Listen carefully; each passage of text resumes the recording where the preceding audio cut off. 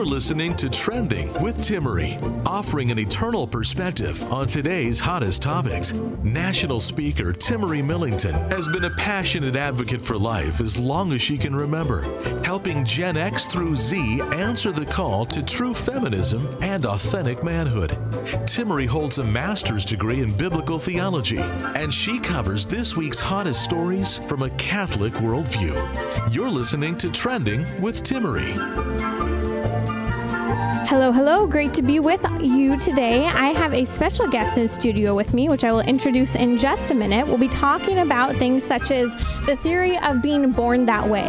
Is that true? We mentioned a gene study a couple of weeks ago talking about how that theories had been disproved. So I have a specialist here with me who will break that study down.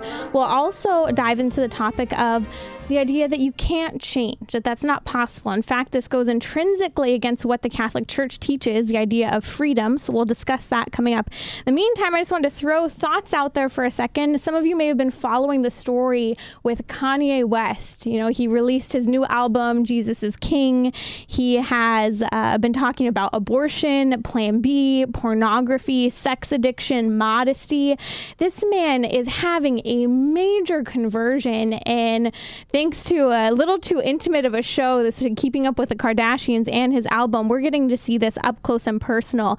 My guest today is Dr. Laura Haynes. Dr. Laura Haynes has an incredible background. She is a psychologist and researcher. She's retired from being a practicing psychologist, but her research has led her to be quite the activist and really testifying before legislative hearings. She's been working internationally, trying to make an incredible impact on the topic of sexuality and orientation that has absolutely been destroying young people's minds in the school system and in public media. So welcome to the show, Dr. Laura Haynes. Thank you, Timmerie. It's such a pleasure to be here with you. It's wonderful to have you. Now, quick thoughts. Have you followed this Kanye West story at all?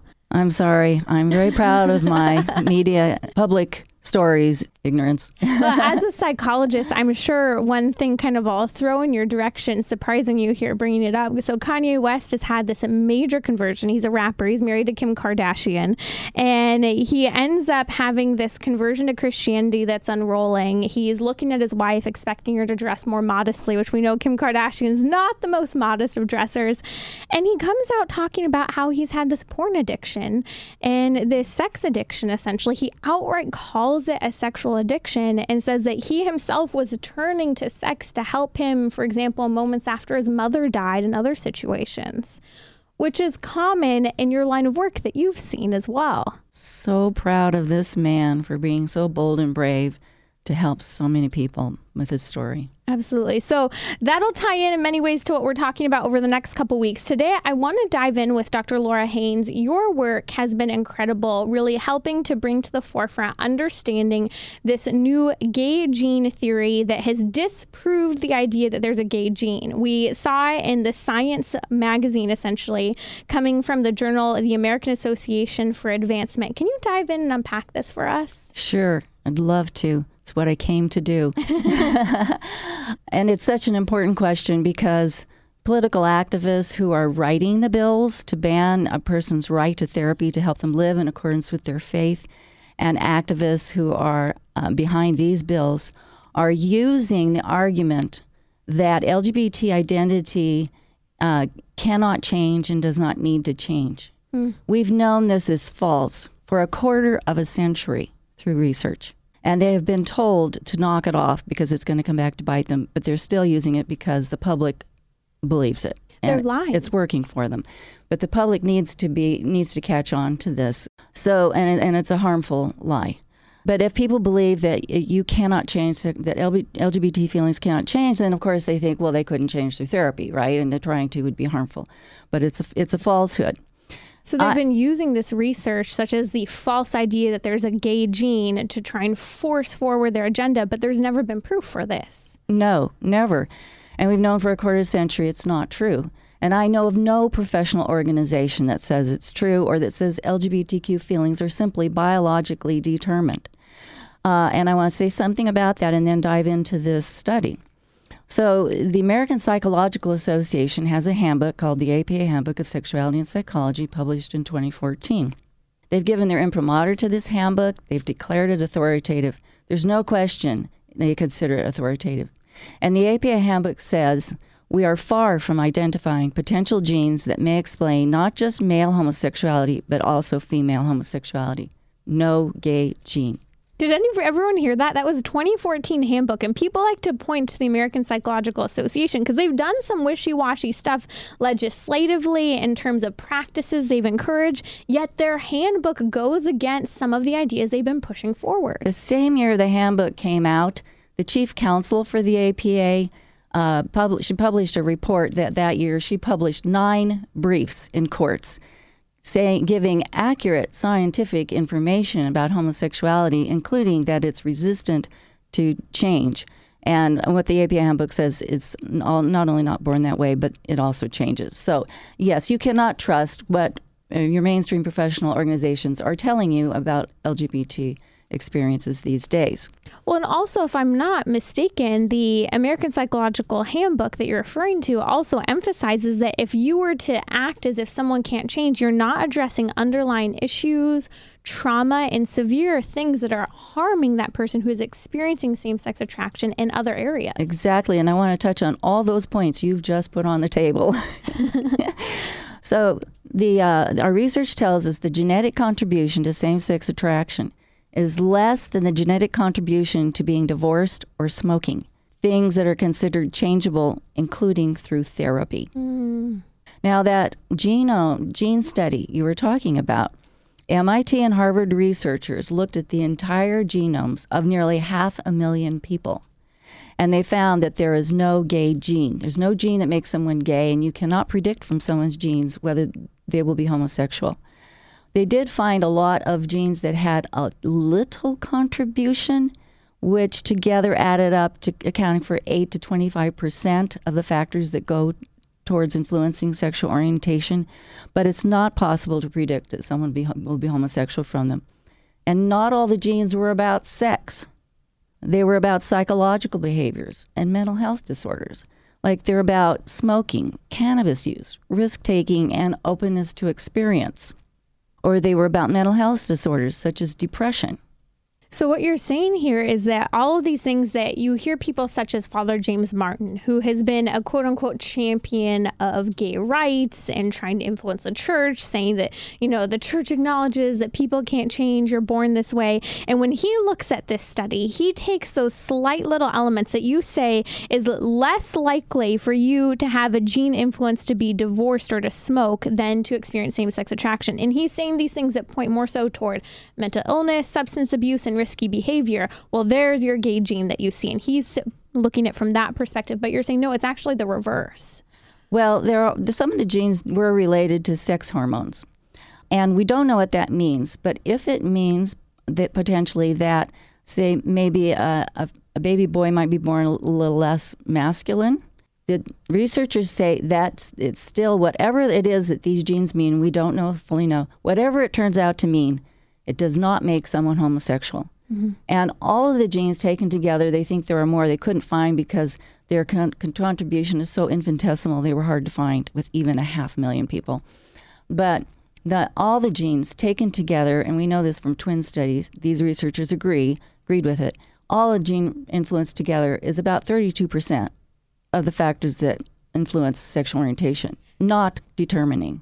You're listening to Trending with Timmerie. That is Dr. Laura Haynes. She is a retired practicing psychologist, but now she is a researcher testifying before legislative committees and internationally influencing the realm of psychology with regard to the fact that you can change and you can live according to your biological reality and even identify with your faith, and you're free to live as you wish. We'll dive into that more. But Dr. Haynes, when you say there's this 35% influence, can you break that down? Because I think a lot of people don't understand what that percentage then means. Well, it means about a third of the factors that go into developing same-sex attraction, only about a third of them have to do with genes. Okay. And you're saying then that third from there, it's not necessarily that it's a gene for same-sex attraction. It's not a gene to be gay. No. It's a gene linking certain things with mental illness, with maybe obsessive compulsive disorders, with various things that lead you toward riskier behavior. Right, and it maybe contributes towards a boy being a little less masculine, which does not mean he'll be homosexual at all. It does not mean that.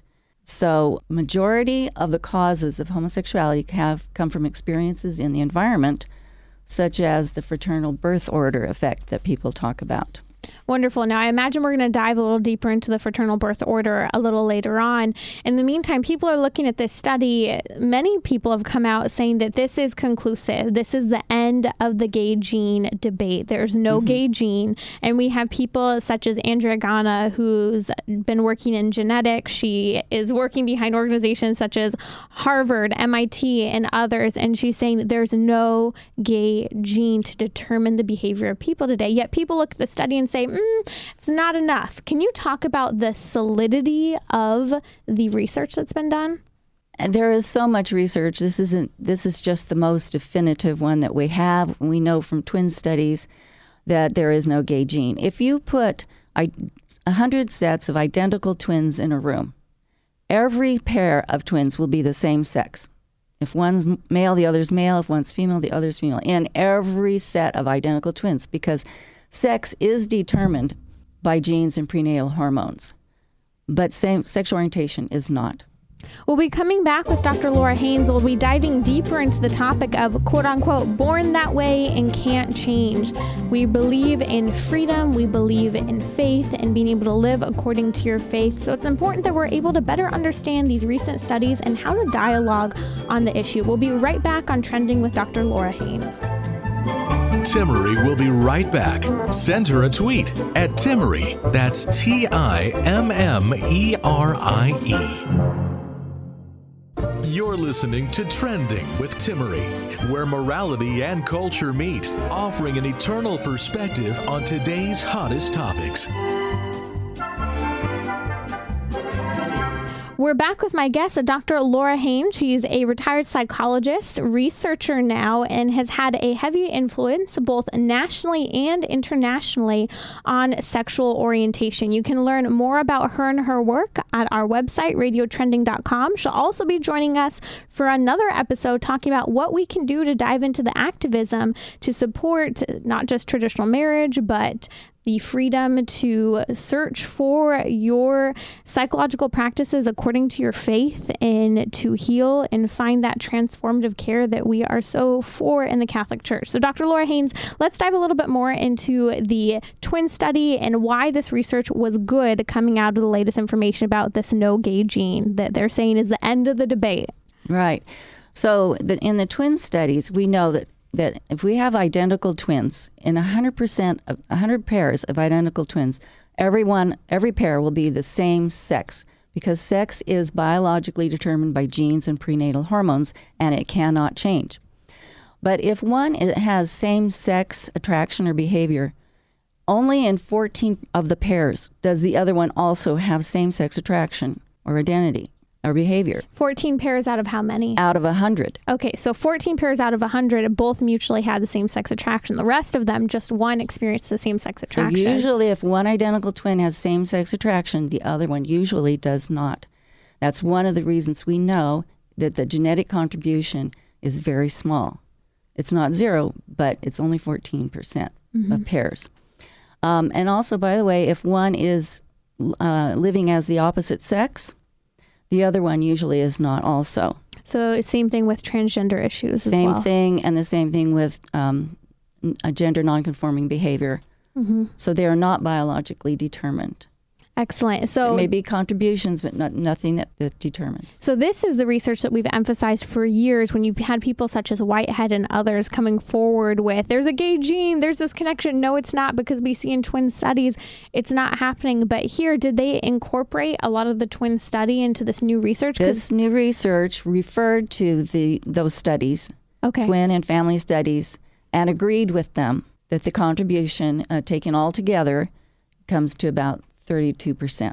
Okay, in total. So there's a possible 32% biological influence. Genetic influence over this quote unquote a theory that people have said you're born gay. Now let's dive into that a little bit more. You practicing in your work as a psychologist for over 40 years, I'm sure that you crossed over into this realm the entire time. It was an area of specialty for you. Now, did you see from your psychological work that indeed there may be, so we know that there can be some small influence, but it's not what determines if someone will have same-sex attraction or not. Have you seen that freedom to live according to a heterosexual lifestyle, even if they experience some sort of same-sex influence?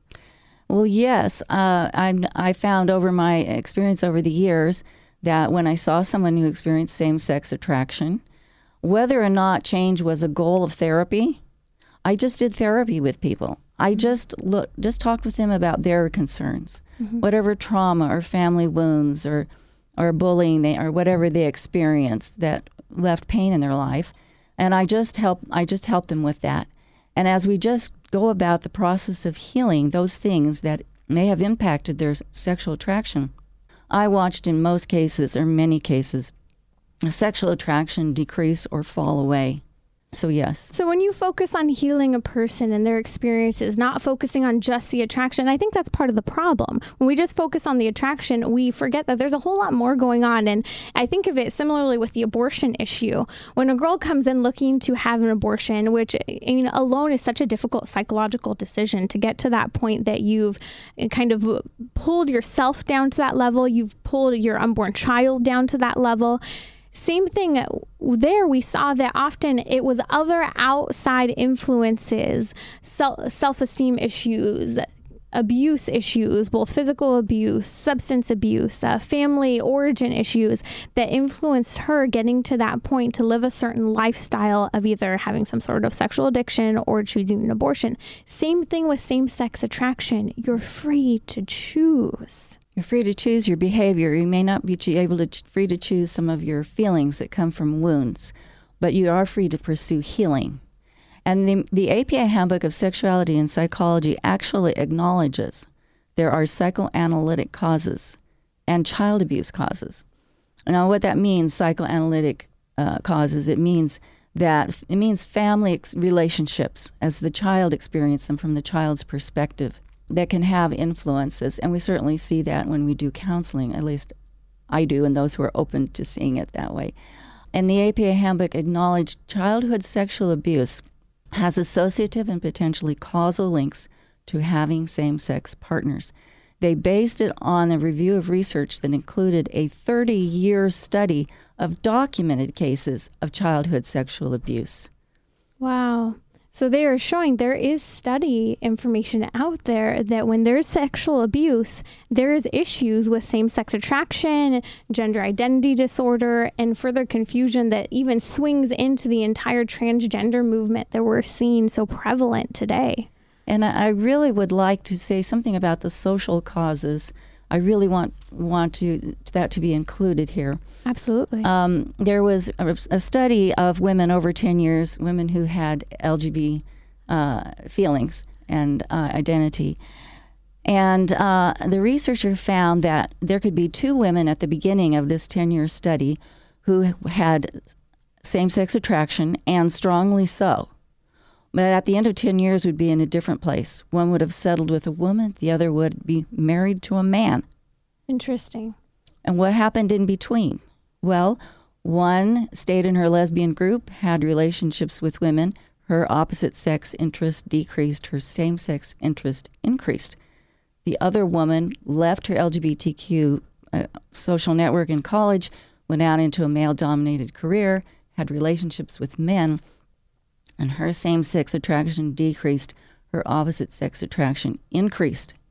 So social environment, social context is a factor that influences sexuality for some, especially those who are attracted to both sexes, and especially for women. Well, if somebody goes into gay affirming therapy or change affirming therapy, those are social contexts that could influence the direction of change. And in school, if you put children in LGBTQ clubs and affirmative education, that is a social context that could lock some children in for life who otherwise would have changed.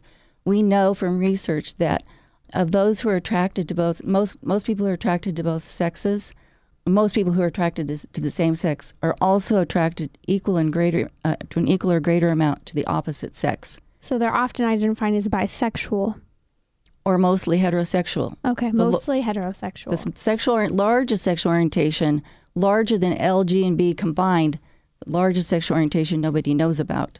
Now, this is interesting for those who have been with us before here on Trending with Timmerie. Dr. Laura Haynes is here today, and I was introduced to you by Michael Gasparo. And Michael Gasparo and I have talked on the show here about how people talk about sexual fluidity all the time, but why is it that someone who experiences same-sex attraction can't see those same-sex attraction feelings dissipate and swing more in the direction toward heterosexuality? It's only in the world right now that we believe, well, sexuality is fluid only if you're going in the direction of same-sex attraction.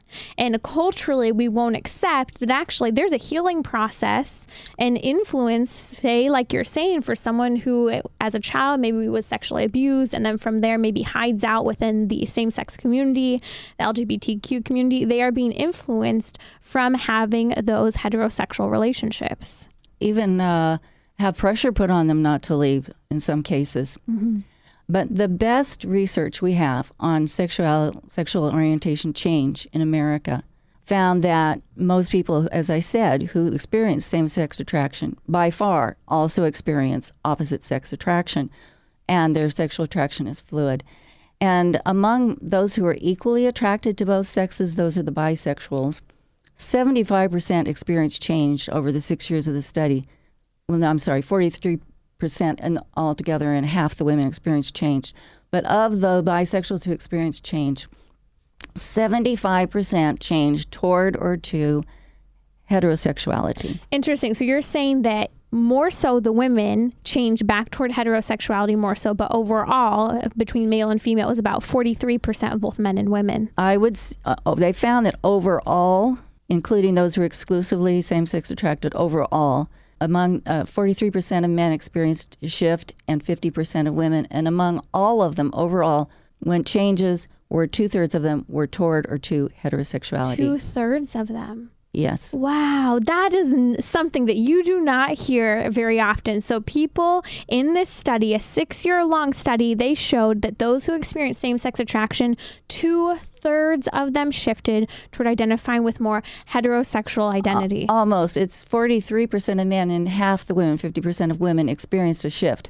But of those who experienced a shift, 2/3 of the changes were toward or to heterosexuality. Okay, that makes sense. Yes, I see that now. Mm-hmm. So you're saying the majority were shifting toward heterosexuality, not in the opposite direction. That's right. Most changes were toward alignment with our bodies. Yeah, and how our bodies were oriented. Here's what's interesting. We have just a few seconds here coming up. I'd like to come back in on this, but you're talking about how people who experience same-sex attraction, when they're put into a group that is pro-LGBTQ and same-sex oriented, that has an influence. It makes me think right now we live in a culture where marriage is becoming an anomaly, and it's no wonder. We are fed in a culture that divorce is the norm. Why even get married? We are seeing the current generations are the first generations to see multiple generations now of divorce. We don't live in a pro-marriage culture. So why would you get married?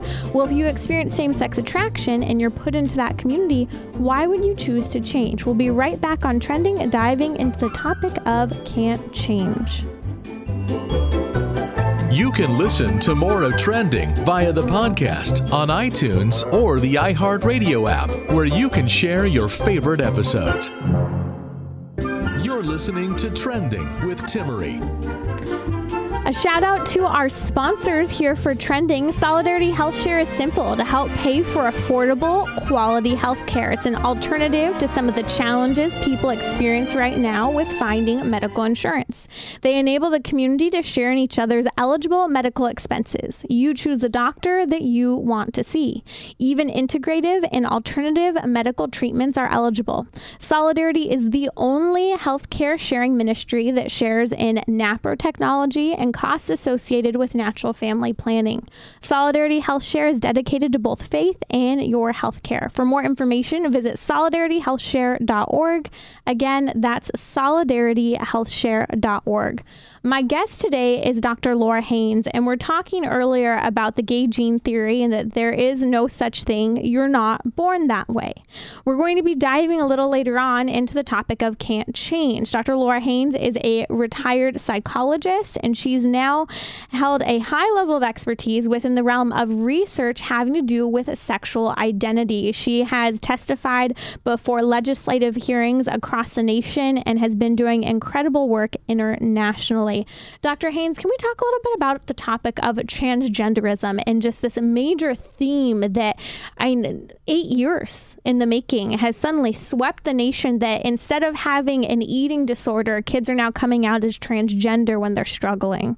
Yes, what an enormous trend we've seen. There's a study of members of Kaiser Permanente Insurance Health in Georgia and California that found that over a 6-year period, the number of transgender children and adolescents grew by 800 to 1,100%. Wow. So can you just repeat that again? So young high school or children underage, and adolescents. Children and adolescents. Identifying as transgender increased over a 6-year period from 2006 to 2014. 800 to 1,100%. Wow, 800 to 11%. And I say this all the time. I'd love your thoughts for a second. I know this is off topic. It used to be that it was an eating disorder that kids experience sometimes to get attention, or maybe when they were struggling with esteem issues. I feel like transgenderism is the modern day eating disorder. I think that's happening, but there are also other causes and I think they're really worthwhile and very important for us to look at. I really want to share those other causes. Please do. We're talking about the social causes that are influencing a movement, as you're referring to, but there are also other causes that are so important. So the APA handbook says that a gender nonconforming identity, the causes are likely a complex interaction of biological and environmental factors or life experiences, as we've talked about with sexual orientation. Same thing here with gender identity. And 10 professional organizations agree transgender identity has social environmental causes. It's not just caused by genes, prenatal hormones, or brain structures. And the handbook says there can be family of origin dynamics or experiences that can lead to a transgender or nonconforming identity. The World Professional Association for Transgender Health says in their standards of care, gender dysphoria may be secondary to or better accounted for by other diagnoses. And this Kaiser study I referred to says that children and adolescents who have a gender nonconforming identity have lots of other diagnoses, which precede the onset of their nonconforming gender identity. This is the new thing the Kaiser study found. When did the Kaiser study come out?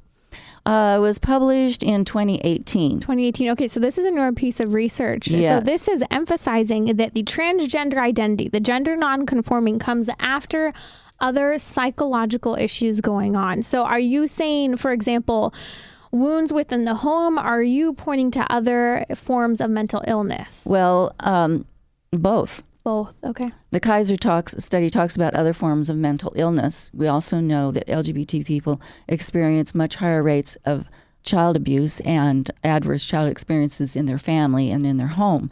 But this study was talking about psychiatric disorders that preceded, and it said 70 to 71% of the adolescents had a pre-existing psychiatric diagnosis, and for most of them, those psychiatric diagnoses were in force the 6 months before onset.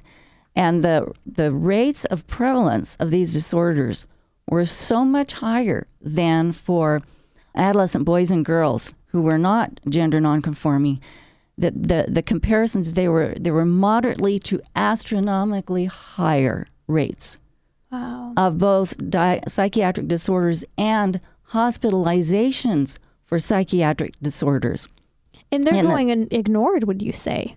Yes, they're being ignored. People go into somebody and a parent calls up on the phone, my child is feeling that they are the other sex or something else. And the therapist says, oh, fine, I'll give you the letter. When you arrive, you can take it to the doctor and to the clinic and get the sex change hormones or whatever. Not even having met the child, or they meet the person and the person says, well, I was sexually abused. I had a relative who really loved me as a person of the opposite sex, not my own sex, or I had bullying or other experiences that I think are related to this. And the therapist says, oh, it doesn't matter. Go get the sex change. Everything will be fine. And all these disorders will go away. Well, the Kaiser study is saying we need to treat these other disorders. And this is the same rate of disorders we find in 5 European countries. So we need to treat them. Now, a study in Sweden found that the rates of hospitalization for other disorders, not gender nonconforming, persisted at the same rate 10 years later after they had hormone and surgery or whatever kind of body-changing treatment. So this is what's interesting. We are just at the cusp where the last couple of years we've been suddenly pro-sex hormone replacement therapy, pro-sex change. If you do not understand what a sex change is, I'm asking you to go back, listen to the episode we did about a month ago with Dr. Patrick Lappert, where we talk about what top surgery is, what bottom surgery is, what the different elements are. You guys, I had people who I thought understood this topic through and through contacting me saying, I had no idea.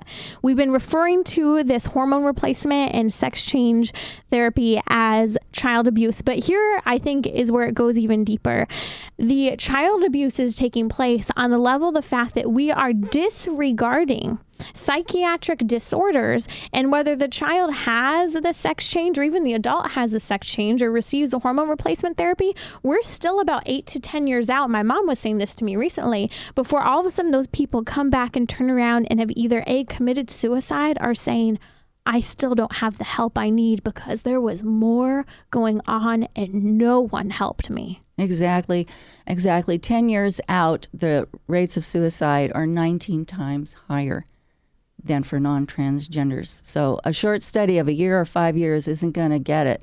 It's 10 years out when it really comes home.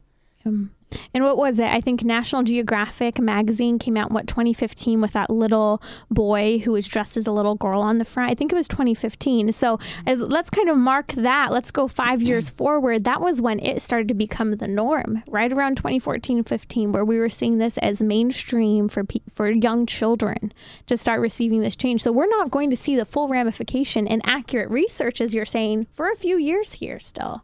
Yes, and I think that there probably are going to be lawsuits.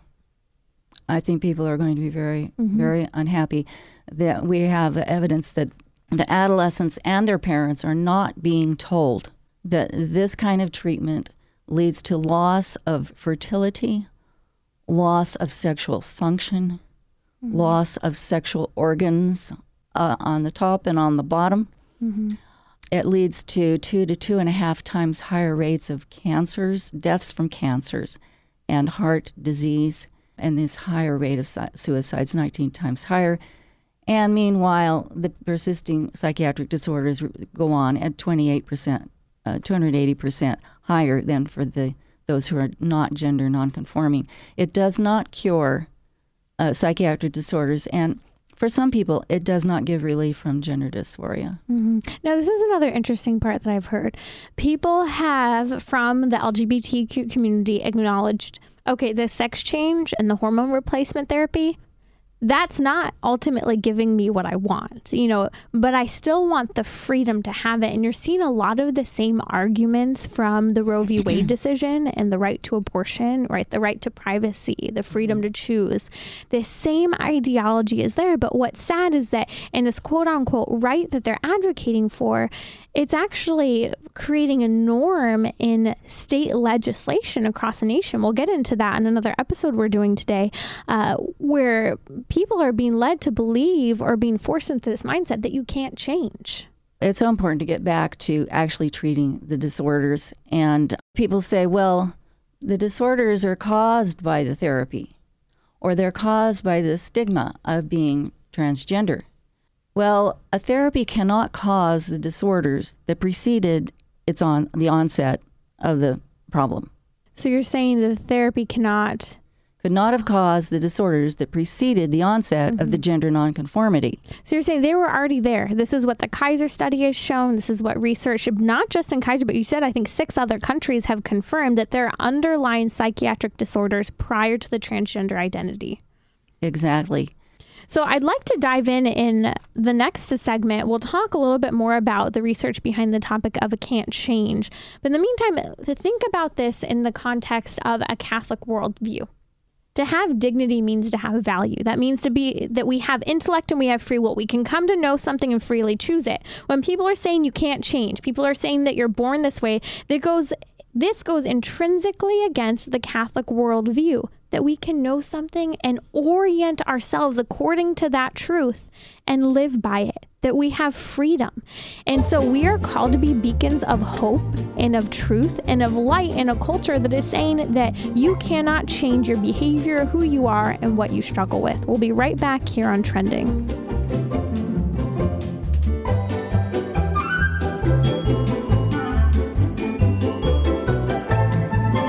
Timmerie will be right back. Send her a tweet at Timmerie. That's TIMMERIE.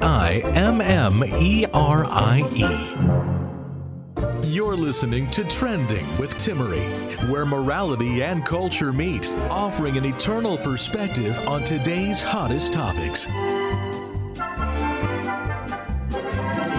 My guest today is Dr. Laura Haynes. She's a retired psychologist and is making waves on the topic of sexuality, gender disorder, dysphoria, and so forth, both nationally and internationally, as she's testifying before legislative hearings and really working to bring the research to the forefront. So we're going to dive into some of the research behind the American Psychological Association on this topic of change, from whether it's transgender identity disorder or same-sex attraction. Right. As we know, activists are, as we speak, telling legislators that LGBT identity cannot change and doesn't need to. Well, I think they have a right to decide that for themselves, but not for everyone else. They are taking away the rights of their brothers and sisters. But it's not true that the change cannot happen. And in fact, the APA Handbook of Sexuality and Psychology, which the American Psychological Association has declared authoritative, says sexual attraction, behavior, and orientation identity, all three, change for adolescents and adults. And makes some very stunning statements. These statements are made in every chapter that deals with the issue by world-class researchers in sexual orientation. And it's not just the United States. It's not just the American Psychological Association. This research is backed up internationally and has been since the beginning of the sexual revolution to today. Abundant studies that are robust and international back this up. So what they say in the APA Handbook, over the course of life, individuals experience the following: changes or fluctuations in sexual attractions, behaviors, and romantic partnerships. Although change in adolescence and emerging adulthood is understandable, change in adulthood contradicts the prevailing view of consistency in sexual orientation. Research on sexual minorities has long documented that many recall having undergone notable shifts in their patterns of sexual attractions, behaviors, or orientation identities over time. We've known this since a study in 1994, for sure, which was a robust study. That was a quarter of a century ago. So, why do you think there's such a denial of these studies? Because even mainstream media, you mentioned the Kaiser Permanente study that came out last year. I think we might have touched on it briefly on the show, but you didn't hear about this in most media outlets. You're not hearing this discussed in, let's say, current legislative hearings, unless someone like yourself is willing to step forward and say, no, the research is here, not from religious institutions, but from secular institutions with major names and universities behind it. That's right. So I know of no mental health organization that says the sexual orientation is born that way. And however, all of the organizations have been hijacked by activists who get themselves on the board, and then they control the position statements of the organizations. I watched this happen at the California Association of Marriage and Family Therapists. I was present at the board meeting because I knew they were going to discuss it, and I testified before they had their discussion. But then I had to remain silent thereafter. So what happened is that a gay man got on the board. He told them that they should have a position statement that nobody on their website could say they offer change-allowing therapy. The chief counsel for the organization said they'd never had anybody say that they did that, and they never had any complaints about someone who did change-allowing therapy. So, of course, this urgently needed to be changed. Mm-hmm. Obviously, the motive was ideological, to influence people's beliefs. So the rest of the board members looked at him and said, well, gee, I don't know anything about that. In fact, they didn't know a difference between an orientation and a gender identity. But you're gay, so you must be an authority. You must know about this. He never referred to research. Mm-hmm. He just told them it was harmful, and they just believed him. And then they voted to do that. This is how it's done. Do not be impressed by the statements of professional organizations. They've gone around to all their organizations. It was their strategy. It was strategic to go around to all of them, get all of them to sign on to opposition. That's all it means. It's being offered in legislative hearings that what mainstream professional organizations, their position is science, is scientific evidence. No, it's not scientific evidence. It's emotional and it's story-based. And this is what we saw in Obergefell versus Hodges, which legalized, quote-unquote, across the nation, quote-unquote, same-sex marriage. It was emotional testimonies with no scientific evidence that backed it up.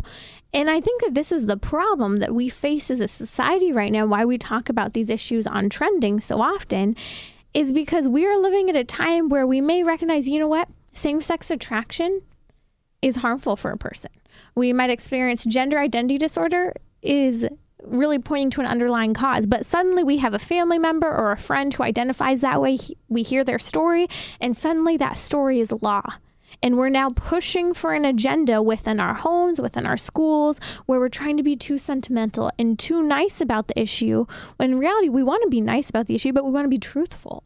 Right. So the stories that they tell at legislative hearings are witch hunt stories. Mm. I never cease to be amazed to the things I learned that I did in therapy that I had no idea I did.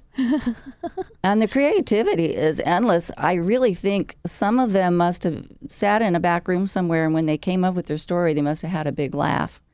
Wow. But and these are things they try to call, what did they call it? Conversion therapy. That they try to claim this is conversion therapy. You see the videos, anti-conversion therapy. I don't think you ever claim to do conversion therapy. You believe that people can change. Well, who knows what conversion therapy is? It's never defined, so they can throw anything into it. It's like the kitchen sink. You can throw anything into you want to make it look bad.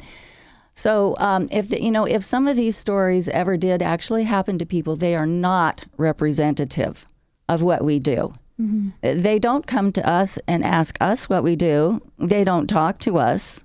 Mm-hmm. How do they know what we do? They don't do research with people who've actually had the therapy. There is one study that's being used, and it says that they're studying people who identify as LGBT and go to LGBT clubs and organizations. People who change don't go to those places. Right. So they don't find people who changed. Well, also, we were talking about this on the phone the other day. People who have changed probably don't want others to know their story. They've lived this lifestyle. They've fought to really orient themselves, maybe according to their faith, according to their biological reality. They don't need to live with giving their testimony to the world. Their goal was to live an ordinary life. And so we have tons of people who aren't coming out sharing their stories because they don't want to be in the front of everyone. Well, often when people change, they may move to a different neighborhood. Now they are married maybe to someone of the opposite sex and they have children.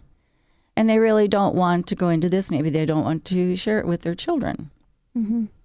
So, yes, it takes a lot of courage to come out. But I want to tell you there are people with a lot of courage who are coming out and telling their stories. There is a changed movement. There are people who are having Rainbow Crossers marches. Rainbow Crossers? Around the world. There was just awesome. one in Taipei. And they're organizing around the world, across Europe, in Asia. We've seen them here in the United States, yeah. Yes, in the United States, they're coming out and giving their testimonies. Very, very courageous. We're so proud of them. That's incredible. Can you tell a story, share a story with us from something you have seen? Yes, I'll share a story of one of these activists who's given their testimony on YouTube. It was a colleague of mine, co-worker with me. Not a therapist, but an activist. Mm-hmm. So this is a gentle, kind man. He may come across as a little less masculine than some men. He is a man. I mean, it doesn't mean he isn't a man, but I mean, just as far as culture stereotypes go, maybe a little less He-Man type, okay? And in school, the other students noticed that. And he was bullied by the other boys. He was not chosen to be on their sports teams. And they would say, "You're so gay." And they rejected him. And he did not have the experience of belonging in the boys' club. But he liked girls. He wasn't gay. He liked girls at that point. In fact, he asked a girl out. And he went to pick her up for the date. And she said, "Well, please wait here in the living room for a minute. I'll be right back." And she came back with some other girls. They cornered him in the room, and they bullied him and said, "You're so gay. Would you think I'd really want to go out with you on a date?" And when he told his parents the story, he was shamed for crying, so devastated by it. And he really was convinced at that point that he wasn't good enough for any woman to want him. Ultimately, as a young adult, he went to the LGBT community, the only place where he was accepted, and experimented with same-sex behavior, and got into a relationship with a man. In a relationship with a man, they signed a 3-year lease together in an expensive, beautiful apartment. But then the other guys started having relationships with other men. They broke up, and he had to watch this guy bring in other men for 3 years. Well, through all that, he went on a journey, a spiritual journey with God, and did some internal work, some work with his wounds, his injuries, and he found a lot of healing and found his way back. He's now married, has children. He's a lovely father, very loving with his family. And this has a happy ending. He's now out telling his story. That's incredible. That's Dr. Laura Haynes. She is doing incredible work nationally and internationally, testifying before not religious hearings, but political hearings across the nation, for legislative hearings. She is doing the groundwork and research to emphasize that we should be free to change. We should be free to orient ourselves according to our biological reality, our religion, and more. So please don't miss the next episode of Trending. Dr. Laura Haynes will be with us to dive into what we can do and get involved in the activism to counter this sexual identity that is becoming such an ideology, eating away at schools and even religions. This has been Trending with Timmerie. To book her to speak or learn more about her guests, visit radiotrending.com. That's radiotrending.com. You can listen to more of Trending via the podcast on iTunes, Google Play, or the iHeartRadio app, where you can share your favorite episodes.